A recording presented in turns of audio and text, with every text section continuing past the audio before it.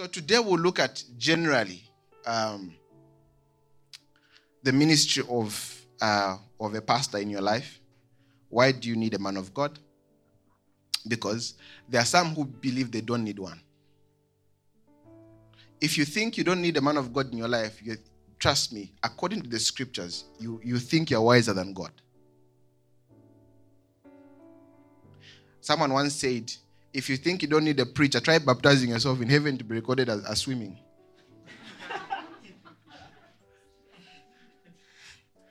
Oh, this one went swimming that day. Because even Jesus, didn't he need someone to baptize him? Now, he's the Son of God, right? Couldn't he just have gone in water and say, I baptize myself and come out? Right? But he needed someone to actually do something. So, yeah, I don't know what title, but around that is what we'll look at. Now, generally, I'll start by opening with this. I understand that to a large extent, or to some extent, there has been, in certain circles or in certain teachings, there has been exaggerated teachings on honor and whatnot. I actually agree. There's some teachings on honoring ministers that are a bit too exaggerated, which even I wouldn't accept if you were to do certain things for me that, you know what I mean, right? So some things, yes, are exaggerated, but the fact that something was exaggerated or abused doesn't mean it's bad. You understand, right? Doesn't mean it's bad. The fact that someone decided to manipulate, it's like, let's say, for example, money. Generally, do people use money for good things? Okay, so you use the money you use for bad things? What do you do with the money you have? See, you said no. I said, do people use money for good things? You said no. So you, the money you have in your pockets for bad things, right? What are you doing with it?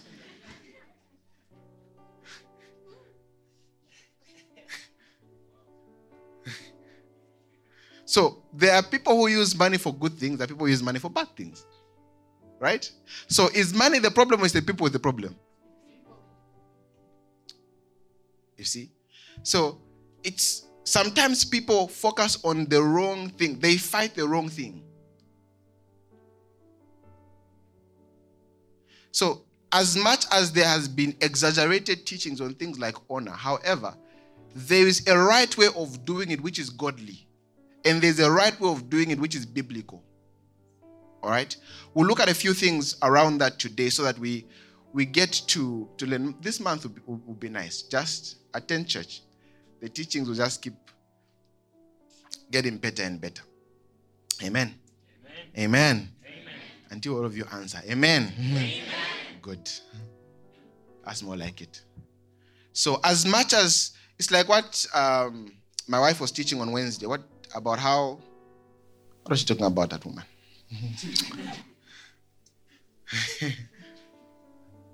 I forgot it, but something about not giving God mediocre stuff. Something like that, right? Yeah. How was on Wednesday when she was teaching? And you know how I think I just woke up in the morning, like, I think today you should teach. She's like, no. I'm like, you're teaching. No, you're teaching. For real, yes. So I went to work. And when I came back, she was ready. And sometimes I ambush the ministers like that. I'm planning on doing it 1 hour before with one of them. I was like, by the way, you know you're teaching tonight. Oh, Pastor, I didn't know. Now you know. So there's a difference between maybe let me put it like this. Okay, there's a difference between a man of God and your man of God. There's a difference. That's why you have to, when we teach like this, you have to know exactly what is for you. Not every man is called for you. Not every person is anointed for your sake. Now, generally, when we talk about how God uses ministers of the gospel, is that it's like there is no tree that bears fruit for itself. A tree bears fruit for other people. That means when God anoints someone, he anoints them for someone else's sake, not necessarily for themselves. Are we listening? So when there's a particular grace that is at work in someone's life, It's meant to profit the people around and those that God has put under his care, for example. So, for example, the way it is here. So if God has given me grace, for example, for something in a particular area, really, it's the people around or the people that listen to the teachings, the people that actually are submitted to this ministry, to this vision that are supposed to benefit entirely. Now, when you don't understand or when you don't have a revelation, and that's why you must know no man by the flesh, especially your man of God. You must know them by the Spirit, because generally, and to know someone by the Spirit, it's not even that deep, by the way. It's just simply to decide that, look, I'm going to honor this person because they're called by God. Understand, right? So generally, you must know the person by the Spirit, because if you relate with people according to the flesh, that's all you will get.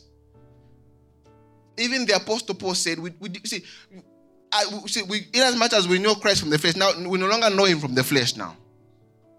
What that means is, look, they saw him walk in the streets in Israel. They saw him live the life of like every other person. He lived like every other person. He talked like every other person, really. But generally, there was something about him that was not like everyone else.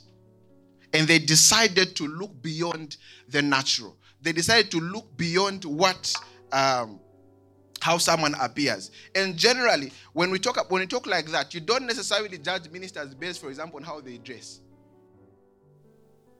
You don't judge ministers based on things like age or experience or something like that. Because there are certain people who've been anointed by God, and you'll be amazed at what God can do through them. You'll be amazed.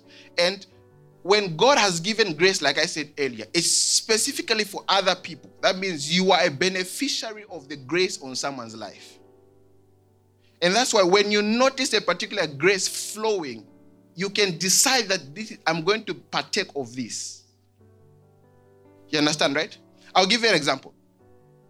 My man of God, Apostle Fred, when I started following him when he was pretty young, I think he was just about 19 years of age at the time.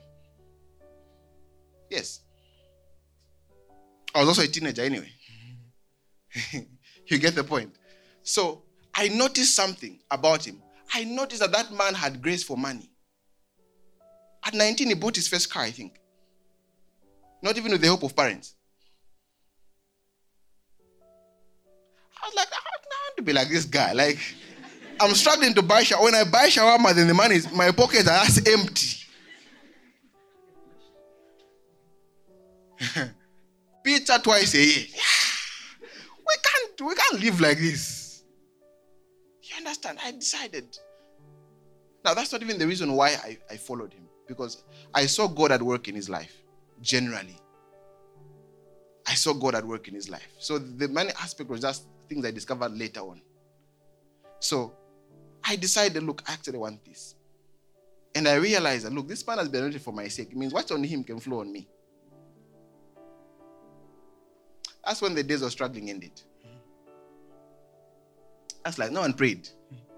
We just realized what we are connected to and decided to flow like that. I'll give you an example. One area where God has graced me a lot with, I don't struggle when it comes to jobs. I've never applied for a job. Every job I've worked for, I just go there and they hire me. I'm telling you the truth. Every time I've tried to apply somewhere, they just reject. But if I work to a company, I'm like, look, I'm here, I want something. They get me on the spot.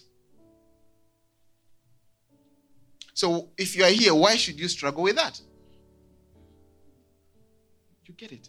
Why should it be an area where you are applying for years and nothing is going on? It's because maybe you've not understood what God is doing through the ministry God has put you in. That's just one of the examples. I can give you several of certain things that we don't struggle with. Are you listening? So we'll get to the scriptures, but there's a difference between your man of God and every other man of God. Let's look at 1 Corinthians chapter number 9, verse 1. 1 Corinthians chapter number 9, verse 1. 1 Corinthians chapter number 9, verse 1. 1 Corinthians 9, verse 1.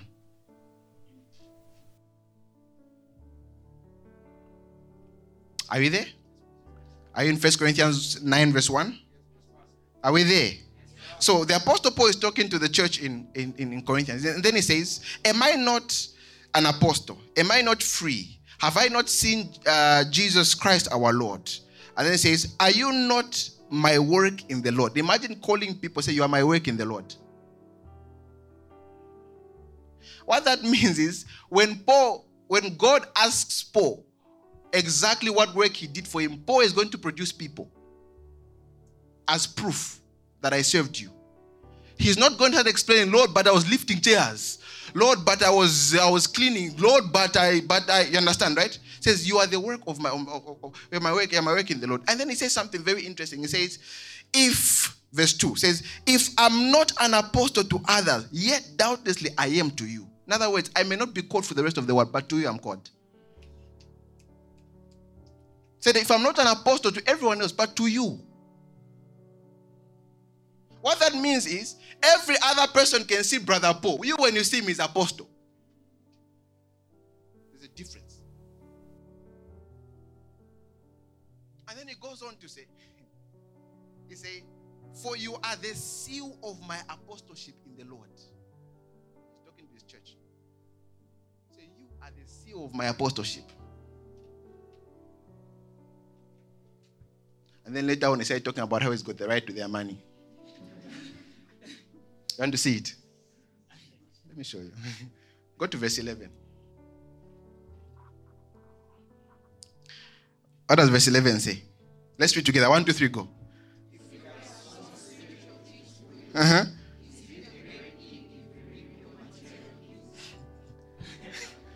Read it again. 1, 2, 3, go. Mm-hmm.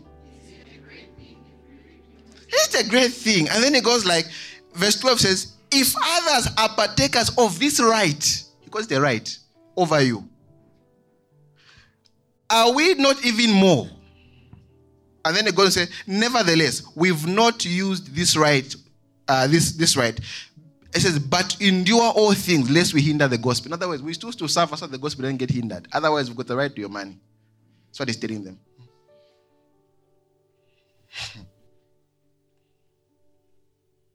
So when you hear people know, Jesus was a carpenter, Paul was a what? Paul was complaining. Paul was complaining there. Are you listening? So the difference is this. The point I'm trying to make is this. Paul here was simply saying, look, I may not be an apostle to others, but to you I am. That means there is someone that God has called for you. They may not be called for the rest of the world, but for you they are called. That's why the whole world can pray for you, but the prayer of that one person God has called for you makes a difference. Are you listening? We'll get into certain things in detail as we go on. But you must understand and you must recognize that, look, this person may not be a pastor to the rest of the world, but to me, this is my pastor. For me, this is my man of God. You understand, right? The whole world may not celebrate them, but I will celebrate them because this is the one called for me. Let's go on. We'll not look at further scriptures. But one of the things that you must understand is that when someone is called for you, there are certain privileges and rights that you have that other people may not be partakers of them. There are certain things you can enjoy that other people may not necessarily enjoy. There's a dear man of God. I think he's late now. He's late. He should have died a long time, or maybe even in the 80s or something. So I was reading something about, someone wrote something about him, and they said he taught a lot about eternal life, and generally people walking in the life of God, all right? So he taught the church so much that when they got and understood it, the church grew. So to a point where he invited another minister, his friend. Now, the friend was very gifted in the gift of healings. That means when he prayed for the sick would be healed. You understand, right? So he invited his friend, and the friend now, when he was done teaching, he wanted to exercise the grace on his life and heal the sick in the place, right? If anyone was sick. So he asked to say, if anyone is sick, come forward and let me pray for you. Now, no one went forward. That was the first time I ever experienced it in his ministry. No one raised their hand. No one went forward. Now, afterwards, he asked, so look, how come? This is the first time that happened. And he said, look, I have taught my people eternal life to a point where they don't get sick. That means that gift is irrelevant in my ministry. So imagine you learn the word of God in a particular place such that you live above certain things. The rest of the world can suffer from certain things, but not you. Because there are things you've gotten in a particular place that distinguishes you from the rest of the world. Are you listening? And that's why it's not every minister you listen to simply because you found them on YouTube, because you are not supposed to be raised by every other person, no matter how deep they sound. The problem comes in when there are mixtures of teachings. Today you listen to this one. Today you listen to another one. The other day you listen to that one. For prayer you've got this teacher. For healing you've got this teacher. For this you've got that teacher. For this you've got that teacher. You are not in like this. What's this cartoon? Avatar. Where this one trains you for this bending. This one trains you for that bending. This one trains you. You are not that guy.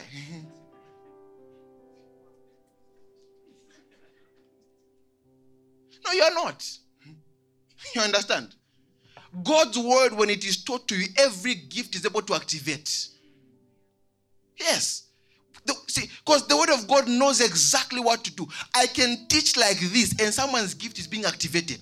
Because the word of God exactly knows exactly what to do. It's like seed in the ground. You don't need to add anything. When you put the ground and seed know what to do. They know the chemistry. Are you listening? So you can't say, anyway, there's a lot to say. And one of the things I will do for you today, I'll make certain prayers. I want to end early so that we make certain declarations and prayers. And the number of results you will see after today. No, I'm telling you, the testimonies you will see after today. We'll wait and see. So, ministers of the gospel are channels through which divinity finds expression. They are channels through which divinity finds expression. What that means is, there are channels through which God uses to express certain things about himself. An example is, when God wants to reveal, for example, even the side of him that he heals, God will use ministers to express that side. That's why there are ministers who are graced in that area. When God wants to express himself in any direction or any area, ministers of the gospel are channels. They are systems. And that's why when you approach a minister, you are approaching a system. It's beyond just an individual. You are approaching a system, and in that system, there are actually angels who are in charge of certain things. And that's why when certain prayers are made, certain angels begin to act. Are you listening? So no one can pastor you through YouTube. You have to be planted in the house of God. How together? No one can pastor you through what? Yes, or Facebook. You have to be planted in the house of God. Look at what the Bible says in how you should view ministers. In 1 Thessalonians chapter number 5. 1 Thessalonians chapter number 5.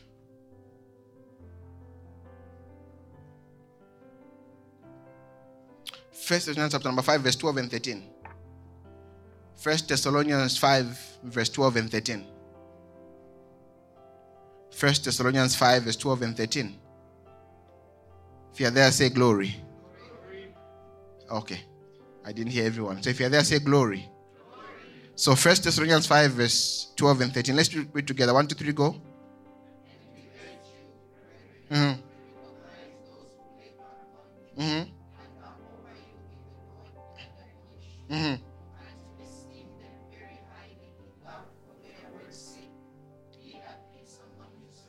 Yes. So it says, And we urge you, brethren, says, to recognize those who labor among you. And says, and all are over you in the Lord. That means pastors. Says they are over you in the Lord. And then it says, and to admonish you and to esteem them very highly in love for their work's sake. You esteem them highly. That means your pastor can't be your friend. We're not besties. Together. No, the fact that we laugh together or even watch football together doesn't make us besties. No, pastor and I even play FPO together. No, we are not besties. Hey, these guys have been beating me in FPO. You guys honor the grace. It's been, at least I'm beating Seth and the others. So, I'm not the bottom. If you don't know what FPO is, just we thank God. But I have sons who just don't honor you. I've given up on them. Praise God. So you esteem them highly. And also, this does not, let me teach you something about ministers generally. When you look at ministers of the gospel, this is what I advise you. Every minister of the gospel, honor them. As long as they are called by God. Whether they are educated, not educated, whether they appear likeable to you, they don't appear likeable to you. As long as they're ministers of the gospel, honor them. Now, honoring doesn't mean that you start following them or something. No. When there are debates, for example, about certain things, you will never find me in debates where people are discussing ministers. There are ministers, I will tell you this, there are ministers who I look at and they're very questionable to me. There is nothing that seems true about them, if you were to ask me. But you won't find me mentioning their name. When I see strange things, I just walk out like, hey, okay, my lesson, thank God. I just move on. Do you know why? Because you can find yourself fighting things that God is doing. Because the fact that I don't understand doesn't mean it's not from God. Because I'm not a custodian of God's mind. Hold together. And sometimes when certain things are being done, I just move on and advise you to do the same. When people are discussing, just move on. Don't pay attention. You just focus on where you are. Focus on what the Lord is doing. When people are talking, people are doing, just don't pay attention. Sometimes you won't know that certain things are happening if you don't follow certain things. Sometimes you know because you follow too much. No, did you know that one left their spiritual father? How do you even know such things? What's your business? How do you even know who is fathering who? How's that your business? For me, that's not even my concern. I don't care who is doing what. I'm focused on what God has called me to do. I learned it from the dear man of God, Pastor Chris. He taught us this very, very, just says focus on your assignment. Leave everyone else alone. Just focus.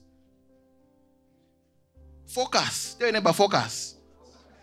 So focus on the things that God has called you to do. Don't look for every other person. If, for example, away from the ministers, if there are people in your life that God has called and you know they are misbehaving, just leave them alone. So, for example, if you know there's a brother anointed of God, but he's sleeping around, just stay away from him. How together? What did I say? Stay away from? Yeah, but me, I'm honoring the grace. Just stay away. There's no grace there. Leave him and his relationship with the Lord alone. Let his singers correct him. Because when you talk, they will think you're not deep. Deep. So when people are telling him, with this that you're doing, dating two girls, what? It's wrong. Nah. Can you see visions? No, but see, the problem that's there, and if you are here, listen, the problem that's there is that if you are being funny, you are not denting your name, but the Lord's name. There are people who lose confidence in their faith simply because they are misbehaving. How together? Yes.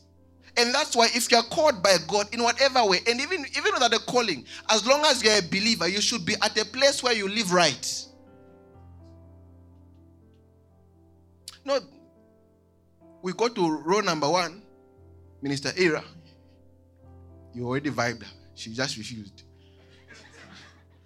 Row number 2, there's a sister as well that, you're eyeing like that one. That side, there's your ex. The other side, there is this. You can't. I always say this.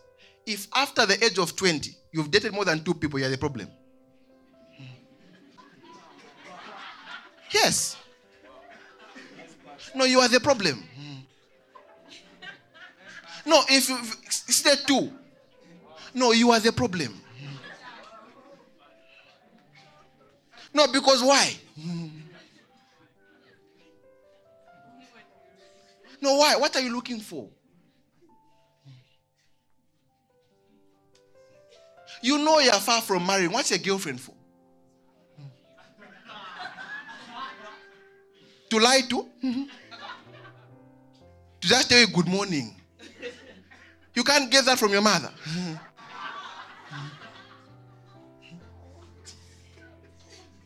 No, listen, you are far. Why? That's why you find yourself in more than one relationship, because you are not even, you know you are far from actually even settling down. You are a young lady. You are dating a 23-year-old. You think you'll marry you when?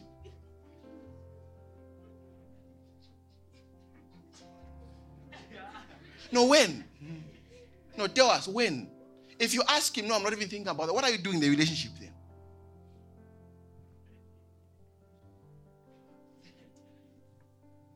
Make it worse now, which you just keep it casual. If I find you.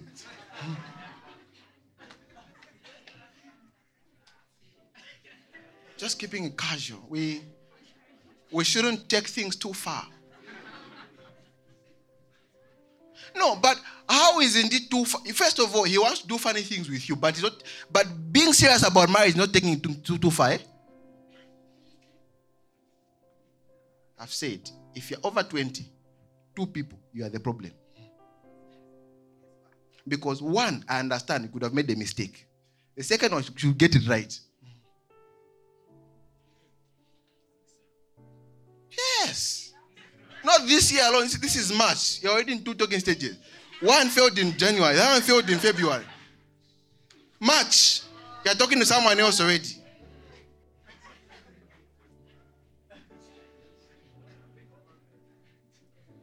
No, Pastor, not just what. You are the problem.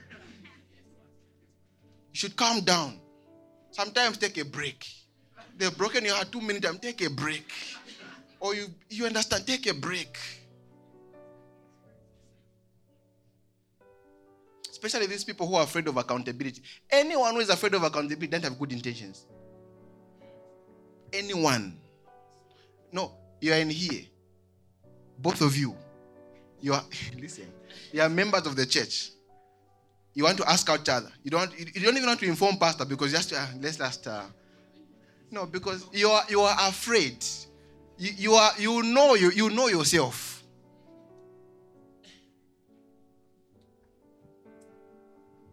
Should I go on this?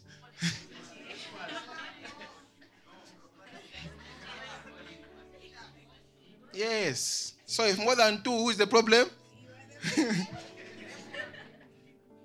Pastor, that's too much. Why should you have a trail before you get married? Why should you have a chain of exes? No, you are a young man. For example, let's say, you get married. At what age do you want to get married? Young men, those who are not married. 28, 45. Great. Let's assume, let's say you're 28. You want to get married. Imagine, and this is how shameful it is. I want you to think about it. Shameful because you are 28 years old. You marry. There are maybe 10 other people out there who've seen you undressed. Other than your wife. Tell me if that's not, if you tell her that, what do you think she will say?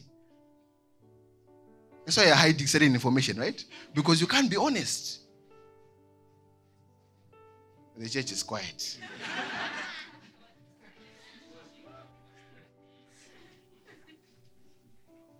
They'll never behave if you are here.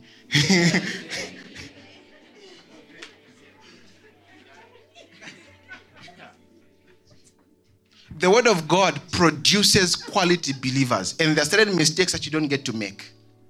And if you've made certain mistakes, you can move on. From today, you can say, I think I'm going to change the trajectory of my life. This time have to be the same.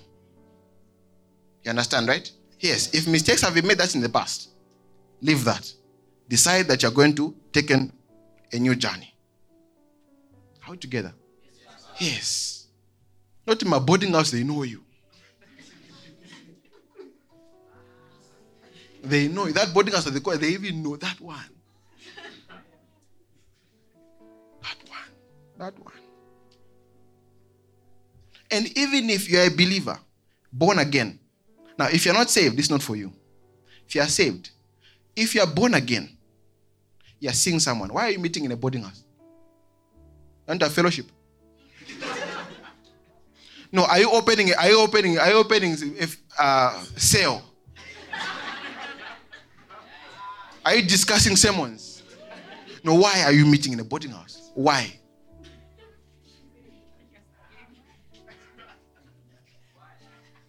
Why?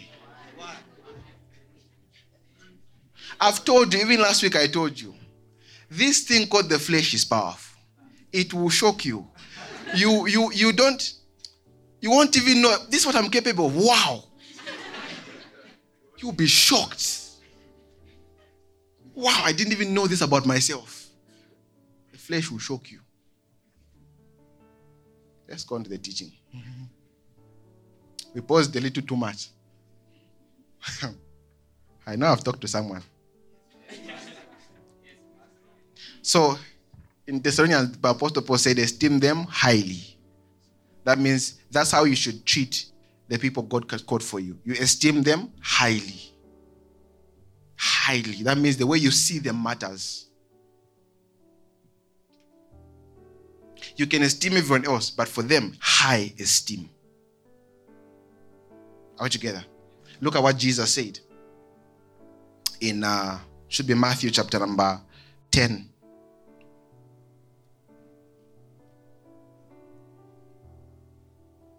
Just a moment. Matthew chapter number 10. Matthew chapter number 10. Matthew chapter number 10 verse 40. Matthew chapter number 10 verse 40. Matthew 10 verse 40. Are we there? Let's read together. 1, 2, 3, go. Uh-huh. Read it again. He who receives me receives, and he who receives me receives him who sent me. Jesus is talking to the apostles, telling them, look, the one who receives you is as good as they've received me. In other words, when you accept my ministry, it's as good as you've accepted the ministry of the Lord Jesus. And then it goes on to say, verse 41, it goes on to say, he who receives a prophet in the name of a prophet will receive a prophet's reward. It says, he who receives a righteous man in the name of the righteous man shall receive a righteous man's reward, right? That means generally, when you receive a man of God in their office as a man of God, you receive the fruit that comes from that office. If you receive a pastor as a brother, you've missed it. No, we're all brothers and sisters in the Lord. That's true. However, in the same kingdom, God has graced others to ensure that other people are also progressing.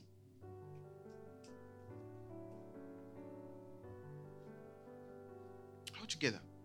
God has decided. It's a system God has put in place. And sometimes the reason why the enemy fights it is because the enemy is against God's systems.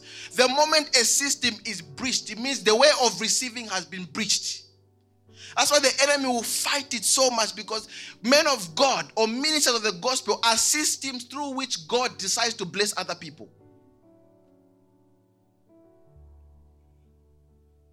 In Acts, for example, chapter number 13, you will notice something that the Holy Spirit said, separate unto me Paul and Barnabas. Didn't he say that to a person? He did. So it means the separation. Imagine, Paul was already called by God, but God said, look, separate them. In other words, it was a human being who had to do the work of the Holy Spirit in that moment. Say, separate for me, this one and this one, for the work I've got them. And they had to be separated. Someone had to ordain them for ministry. when they're already caught. But they still needed a human being, right? Yes. So to say that me, I don't need I pray. Prayer, yes, you must pray. You must fast. You must study the scriptures. All these things, you should do them on your own. It's for your growth as a believer. But that does not mean that it takes away the place of a minister in your life. The problem is if you become minister dependent, where you don't pray on your own, you can't study on your own, you can't fast on your own. You, as long as you believe, even just for example, when you are given an anointing water or something, for you that's your protection. Like when you're given, you don't even pray. Like you just, for example, this water, you get it, you just sprinkle it around the house. Jesus, fire, fire, fire. When it runs out, your protection is running out. This water is here. So it means that's where the problem comes in, because you've placed your faith in water. That's why I always say this. If you can anoint water, why not place that anointing on a human being? So the problem is when you become dependent, you can't do certain things on your own minus the midst. That's where the problem comes in. And when we talk like this, we are not raising believers who are dependent on the pastor. No, we are raising believers who can pray, who can fast, who can worship God, who can give, who can do all these things, but still honor the ministry of their man of God. So the goal is not necessarily that in the middle of the night, if you experience something, then if you don't call pastor, then things are just bad. No, the goal should be that if you experience something in the middle of the night, you're able to cast it out on your own. But then that does not take away the ministry of your man of God. It doesn't. Are we together? Tell your neighbor, don't become too dependent. Look at them, say, don't become too dependent. Yes. So the goal is for your growth. You must grow. The same way when you are born in your mother's house, you were dependent for a certain period, right? Right? Some of you are still dependent anyway, but like for a certain period, even walking, you couldn't even walk on your own. Someone had to help you up, right? Eating, someone had to help you up, right? A time came when you had to eat on your own. A time came when you had to bath on your own. A time came when you had to go to school on your own. But before you couldn't go to school, they had to take you to school.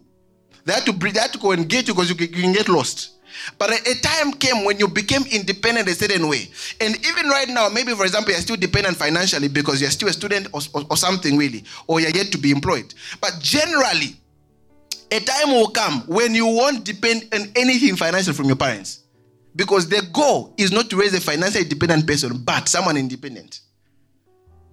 I think I was laughing earlier when Deaconess Smith was giving or coming remarks. She said, we receive material things from our parents, cars. Like, yes, people receive cars. And houses. You guys have received houses. So you know parents are different, eh? You come from different families. I was like, wow. When God was planting parents like that who are giving cars, I think it skipped me. Like, they didn't give us cars, eh? They give you a car. Still working. Don't worry, you give your children cars. Praise God. Yes. So it says, he who receives a prophet in the name of a prophet shall receive a prophet's reward. Yes. I'll give you an example. Yesterday, the minister who was training us is Pastor Daniel Kaira. And for me, that man is a prophet. All right. I see him like that. Every time we are talking, there's always a prophetic word coming from his lips. He may not even realize it. Because that's how I've chosen to see him. So sometimes I've learned the art of provoking prophetic words from people. I can talk to someone and I can pick a word. You can master it. There's a way you can get a prophetic word from a man of God every time you talk. There's a way you can do it. The problem is that, Pastor, your team lost last week. That's what you're looking at. No, but we won, though. But your team lost last.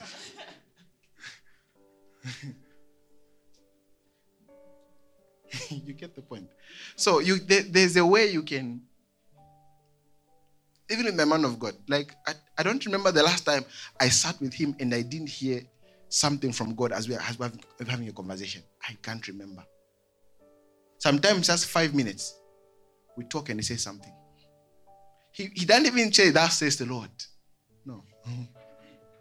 I see this and no. We're just talking and I can pick that God is saying something. Why? You've received a prophet in the name of a prophet. So, as I said, your pastor can't be your friend. Because when they're your friend, you receive a friendship reward. That's all you will receive.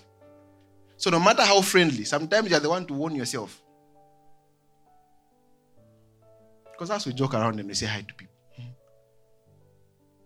So when you become friendly and you decide that we are friends, we'll be besties, don't worry. Praise God.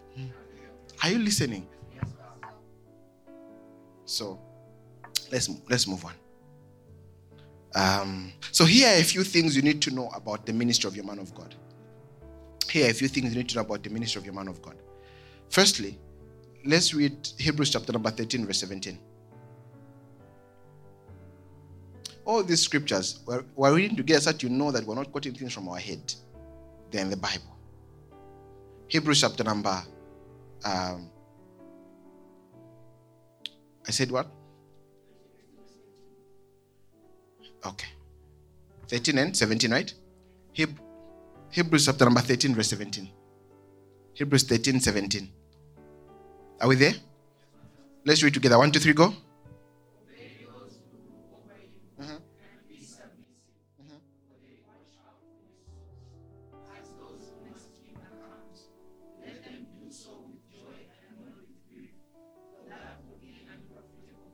Read it. I want you to understand what the Bible is saying there. That scripture is heavy. If you knew, read it and understand it. Let's go. 1, 2, 3, go. Obey those who rule over you. Yes. And be submissive. Yes. For they watch out for your soul. As those who must give account. Let them do so with joy and not with grief. For that will be unprofitable to you. Okay, we can go to another version. What other version can you look at? Amplified or TPT, NLT, any. Switch. So in this church, you must have online Bible. So that you can just switch translations. TPT? TPT? So those with the Passion Translation. Let's go. 1, 2, 3, go.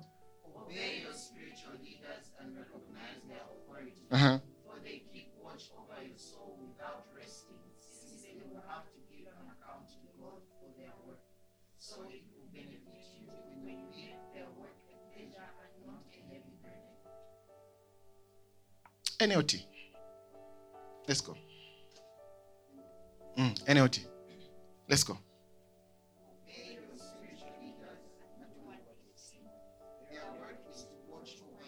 Yes. Jesus. Did we guys pass through grade 1? Let's 1, 2, 3, go. Let's go.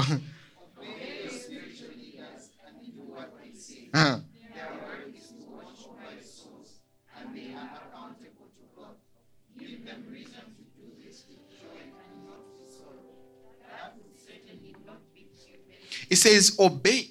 It says, obey those who are over you. Obey those or your spiritual leader. It says, for their job is to watch over your souls. Imagine someone's job is to watch over your soul. Like, to watch over simply means, it's like you've been given, let's say, for example, this keyboard, and we say, look, we've all gone outside. Ensure you watch over it. What's that supposed to mean? It means you guard it, right? It means no one should steal it, right? It means if it's stolen, who will answer for it? So think about it. If I, as your spiritual leader, I don't watch over your soul, who will be answerable?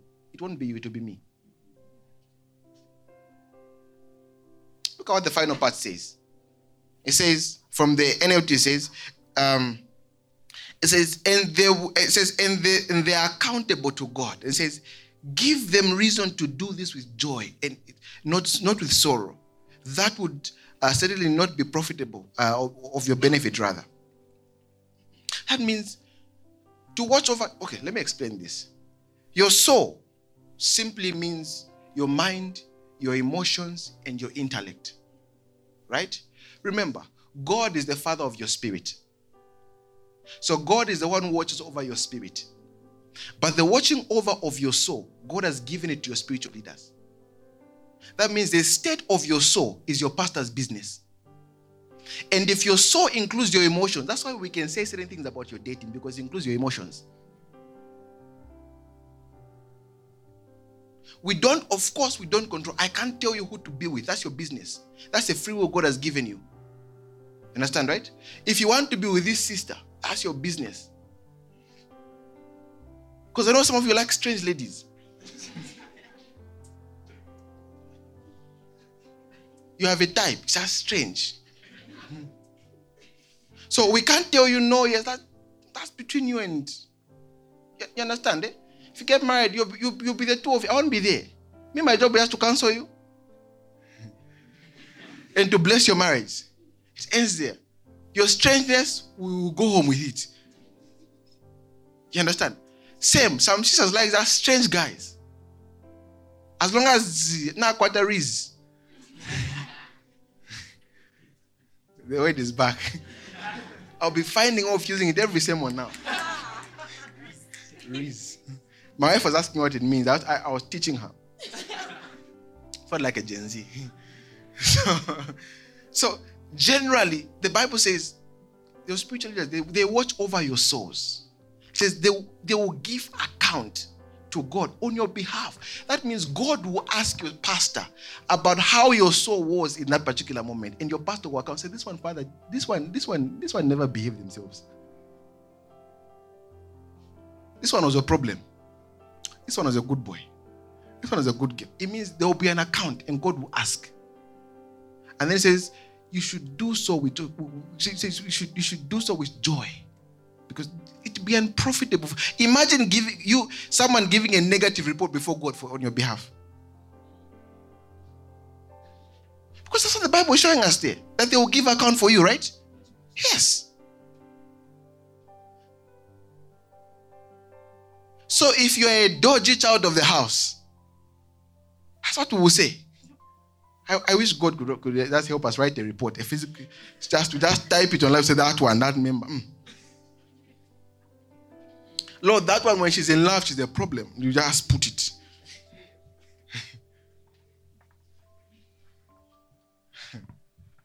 Says they watch over you. So someone says, my soul is watched over. Yes. Look at another scripture. Acts chapter number 20, verse 28. Acts 20, verse 28. We're looking at it from the NKJV. Acts 20, verse 28. Acts 20, verse 28. Are we there? The Bible says, therefore, take heed to yourselves and to all the flock.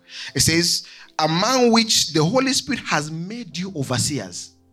It didn't say the Holy Spirit is the overseer. It says he's made you. That means the Holy Spirit has made certain people overseers over the flock. Have you seen that? Yes. It says to shepherd the church of God, which he purchased with his own blood. What that means is the Lord purchased the church with his own blood, and he decided to give responsibility to people to say, look, take care of the church as I go. Do you remember that's what they did to Peter? Right? He asked him, Peter, do you love me? Of course, Lord, I love you. Feed my sheep. He asked him again, Peter, do you love me? Lord, of course I love you. Feed my... He said it again. Jesus said it the third time. Peter got irritated. Peter got irritated. It's like someone just asking you 3 times, do you love me? He told them, yes. Do you really love me? Of course I do. Do you really love me? By the time the third time, like, Asa. Seen you raise the dead. Seen you open blind eyes, but we're crossing the line here.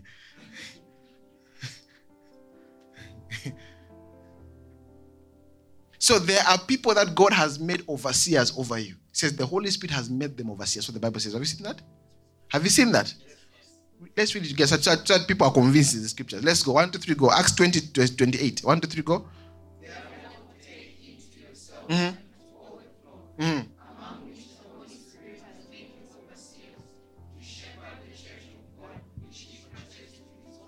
Yes.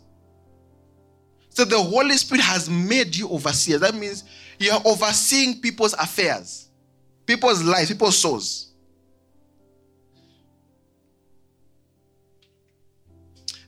I'll tell you this as a pastor. There are certain people I have prayed for, and God rightly speaks. He said, look, if that one doesn't change, their ending may not be well. Pray for him. Or talk to him.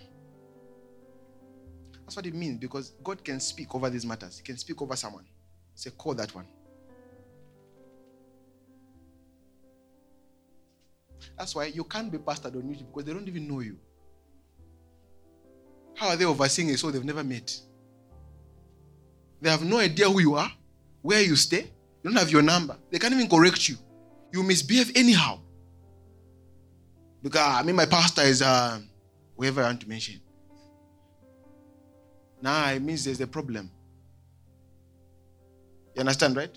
Yes, even me. There is someone who ensures that if I mess up, I'm corrected. There is someone who's got the authority to come in this case today. A human being can come and say, I've suspended you, won't be preaching for the rest of the day, and I'll listen, I'll sit. Because there is no person who can be corrected. If you are above reproach, you're saying you're God. You understand, right? Yes. That's why you must be correctable. Be correct. Someone can sit you down and say, listen. And that's why every person you decide to be close to in terms of doing whatever, be it business or whatever it is, you must have people that you know, this one is accountable, that one. Because when trouble arises, there must be people you can report them to. If there is no one you can report someone to, it means it's a problem. You understand?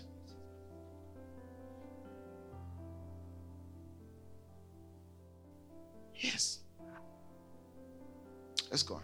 So it says they watch over you. So that's one of the biggest roles that pastors have over you. They watch over your souls to ensure that you are well, to ensure that your soul is well, your mind is well, everything is well. And so we teach you the word of God. We pray for you. We do all these things for you to ensure that things are actually going well. That's why a person who is not pastored, there is no one watching over their souls, and that becomes dangerous. That becomes dangerous.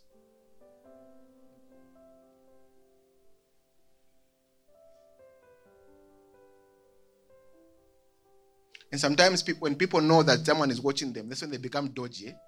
When they are misbehaving, they even you stop coming to church, or when they come, the moment service is done, I don't want pastor to see me say, walk out. Because I saw, pastor was rushing somewhere, even lying now. I was busy, pastor. This one is lying. They are afraid of accountability. Amen. Amen.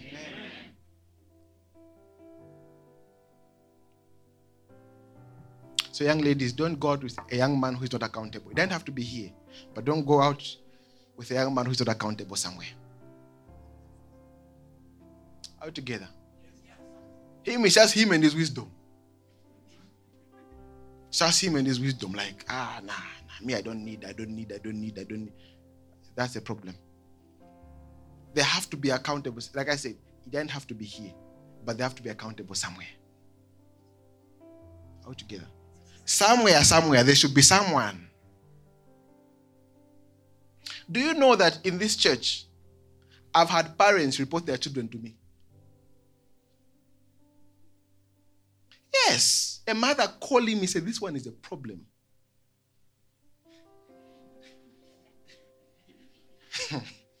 I'm telling you, this one is a problem.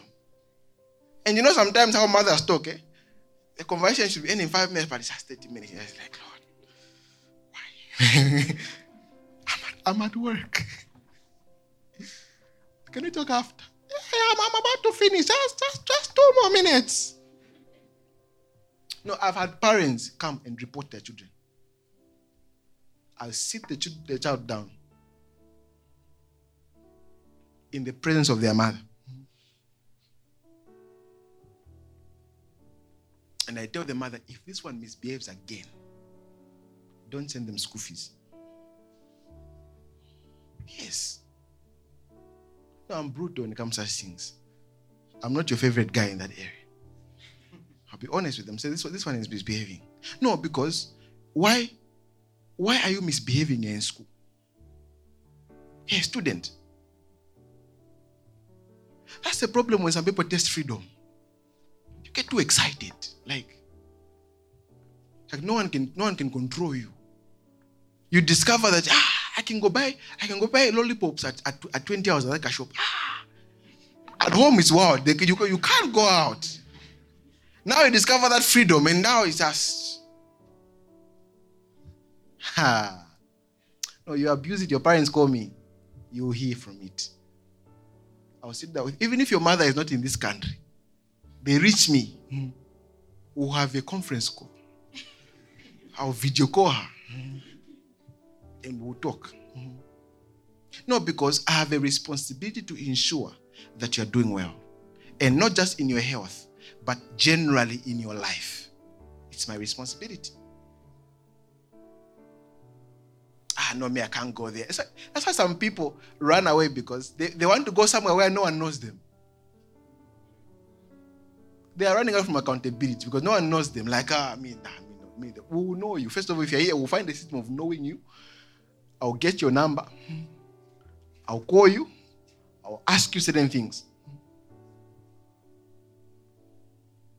I think there are some sons of the house who, when the women had the women's meeting, they asked me for the link because I had to ask. I thought you are single. What's this link for? No, I have to ask.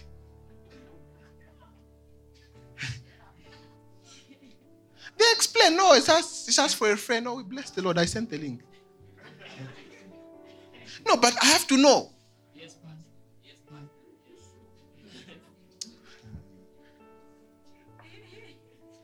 Not one day we wake up and Nakuma status happy 3 years anniversary. We didn't even know. When did you clock 3 years?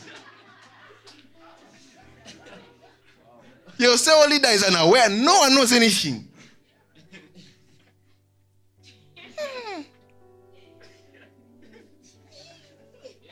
The last 3 years have been the best of my life.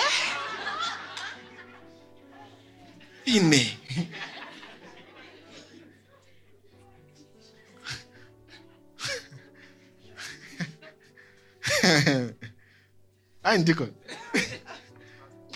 Deacon agrees. So we must know. And if there's a son in this house who's been approaching, just text me.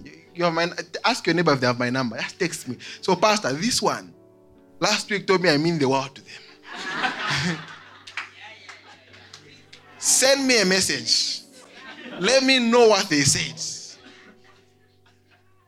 I'll text them. I'll define the word. You told someone that she means this to you. Is it true?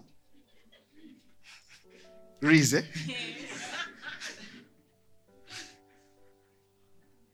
Let me know. Or if the person is saying, no, let's keep it private, they're not. Listen, you are not. Why should you be a secret?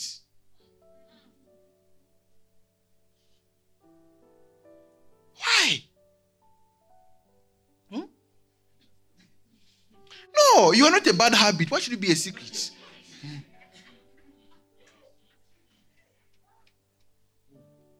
No, it's just private. No. They're lying to you. It's just privacy. Takwava. You is privacy, but when Man United play, they post Rashford.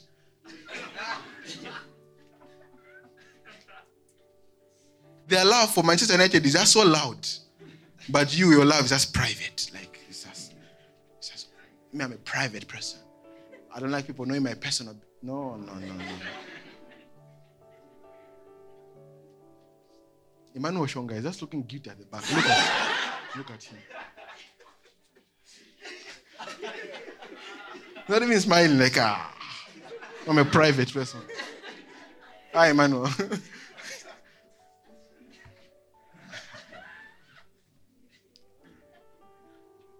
Number Number 2, pastors are supposed to feed you with knowledge and understanding. Jeremiah 3 verse 15. Jeremiah 3 verse 15. I should be ending shortly. I said I wanted us to pray together, right? I should have ended about 30 minutes ago. Just that I'm enjoying doing this. Are you being blessed? Yes. Jeremiah 3 verse 15. Are we there? Turn there first what we read. The time is almost up.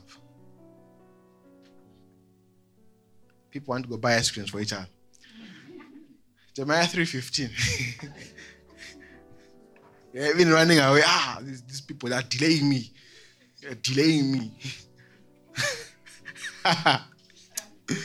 Oh Lord, may God forgive some of you. Jeremiah 3:15. Let's read it together. 1, 2, 3, go. Yes. Read it again. 1, 2, 3, go. Yes. It says, and I will give you shepherds. Some say pastors, right? It says, and I will give you shepherds according to my heart. You know what that means? You don't choose your pastor. God chooses for you. It's not your choice. That's why you can be near and say, you know I'm your man of God.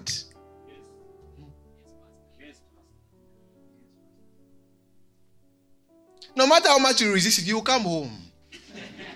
Some of you have not filled in a membership form. You will sign it. I'll give you a pen. It says, I will give you shepherds according to my heart. God knows his heart towards you, so he gives you a shepherd. Your shepherd is a revelation of God's heart towards you. You understand? And because, some of you, do you know why you can't choose your own pastor? It's very simple. Because some of you will choose your pastor who just tell you things you like to hear. There are some things you need to hear. I will give you, he says, who will feed you with knowledge and understanding. That means that's the role of your man of God, to feed you with knowledge and understanding. That means when you come in church, it must be a buffet. You understand, right? The sermon must be cooked. You get it, right? It must be ready. Because you are being fed with knowledge and understanding. That means every time you sit and you listen to your man of God, there's an impartation of knowledge and understanding. And it's not just understanding of scriptures, but you understand times. You understand prophetic words. You understand dreams. You understand why? Because as the word of God comes, it's bringing up all the understanding in your spirit. Your understanding increases. Oh, now I understand the Bible better. I understand this better. I understand this better. Why? That's the job of your pastor. To feed you with knowledge and understanding. Say, I will give you shepherds. I will give you. I will give you. I will give you. That means God is the one who gives. The question is, have you received? Because it says, he who receives. There are people who can sit in church but have not received the ministry of their pastor. You sit but you've not received it. That means we can't advise you. We can't teach you. And even when we are teaching you, you are selective what you hear. When pastor says you are the problem, if you just want two people,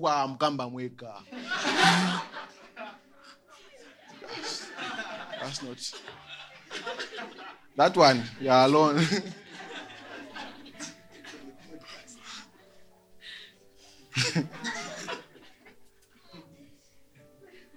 No, that one, no.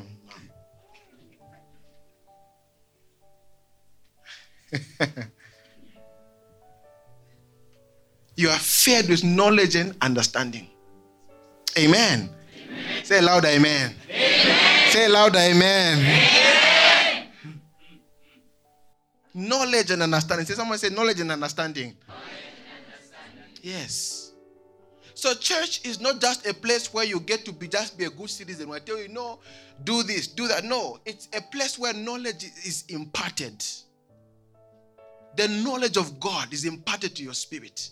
The knowledge of God is imparted to you. That's why you shouldn't be the same. When you come, especially when you come to BLC, you shouldn't be the same. No, you shouldn't be. You are not even allowed. The knowledge you acquire is supposed to change everything about you. Yes. Okay, let's close with this. The final point. Your man of God is God's system of preservation. It's one of, not the only one. There are several ways that God preserves, and your man of God is one of the ways that God uses to preserve you. One of them. He's not the sole. Okay? Are we together? He's not the only one. There are many other systems God uses for preservation. Prayer for example, is one of the ways God uses for preservation. The word of God is God's system of preservation, generally. Revelation is God's word of preservation, really. Even eating healthy is God's word of preservation. All together. But your man of God is one of the ways that God uses to actually preserve you. Look at Hosea chapter number 12, verse 13. Hosea chapter number 12, verse 13. Hosea chapter number 12, verse 13. Are we there? Hosea. People don't know where it is. Guys, it's somewhere in the Bible. It's between Genesis and Revelation. Somewhere in between, you will find it. It's not difficult to find. Those are hard copy Bibles who cook table of contents. Yeah.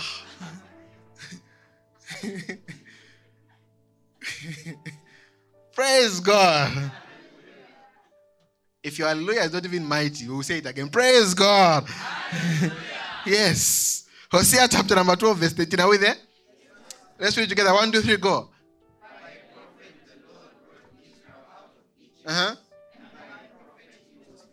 Have you seen that? It says, by a prophet, God brought Israel out of Egypt. It said, by a prophet, they were preserved. He didn't say by his power. It says, by a prophet. That means God uses people for preservation. Can I tell you how that works? Can I explain to you just a little bit? You can come, for example, in church like this, and after service, I speak a blessing over you. Even if, for example, you are supposed to be involved in an accident this week, there is no force of hell that can succeed in that. The moment the blessing is given, angels take charge. It means every road will be covered for your sake. Yes. Look at what the Bible says about Samuel. 1 Samuel. We'll go back to 1 Samuel as well. That will be our last scripture. 1 Samuel chapter number 3.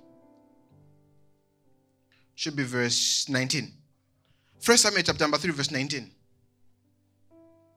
1 Samuel 3:19.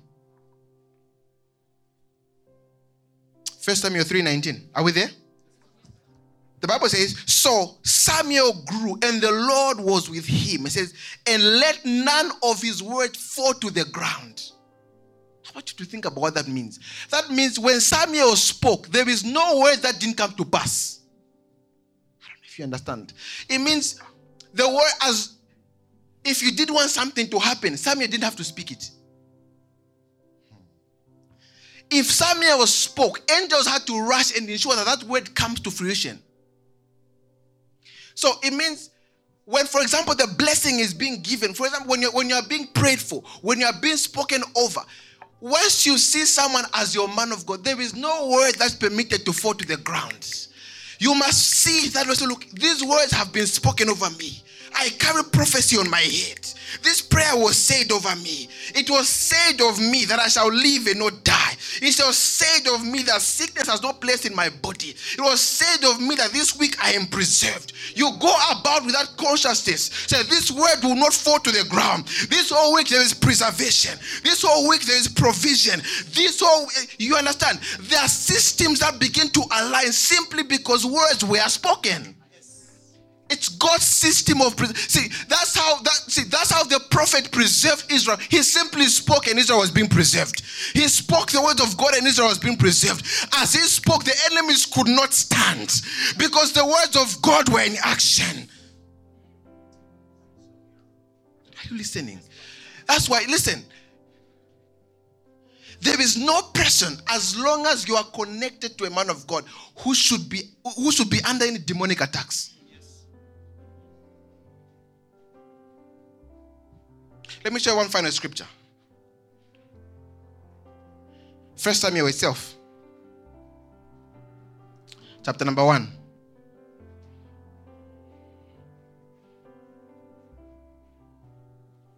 Remember the story of Hannah?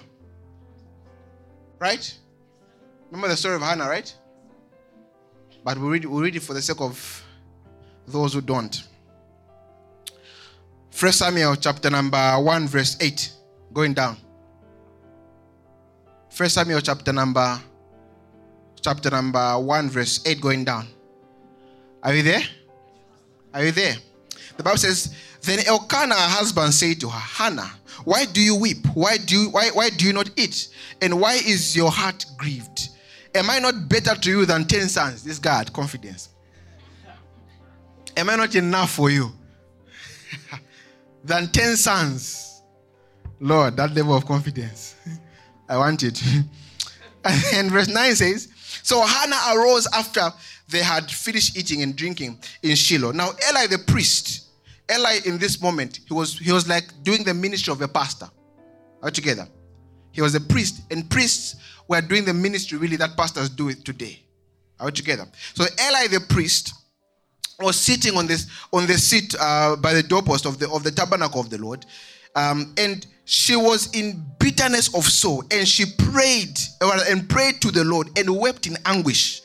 Then she made a vow and said, "Oh Lord of hosts," in other words, God of angel armies, all right, if you will indeed look on the affliction of your maidservant and remember me, and not forget your maidservant, but will give your maidservant a male child, okay, then I will give him to the Lord all the days of his life, and no razor shall come upon his head.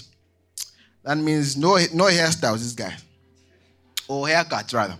And then it says, verse 12 says, and it happened as she continued praying before the Lord that Eli watched her mouth.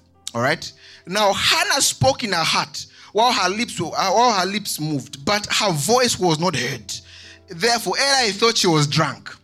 Verse 14 says, so Eli said to her, how long will you be drunk? Put your wine away from you. Babusa.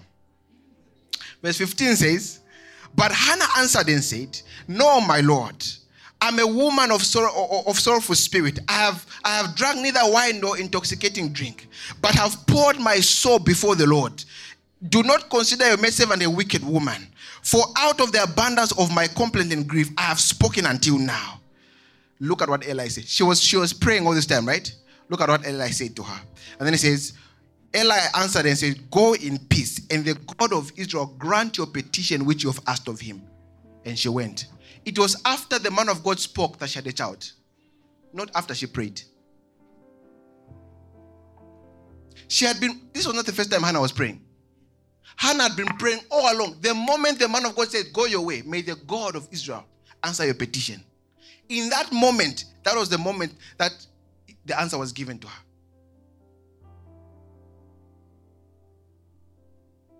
There are certain things that you simply need one word from your man of God and it is done.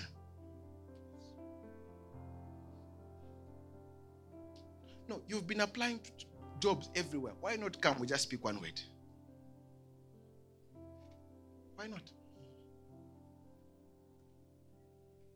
All together. Let's be on our feet. My time is nearly up.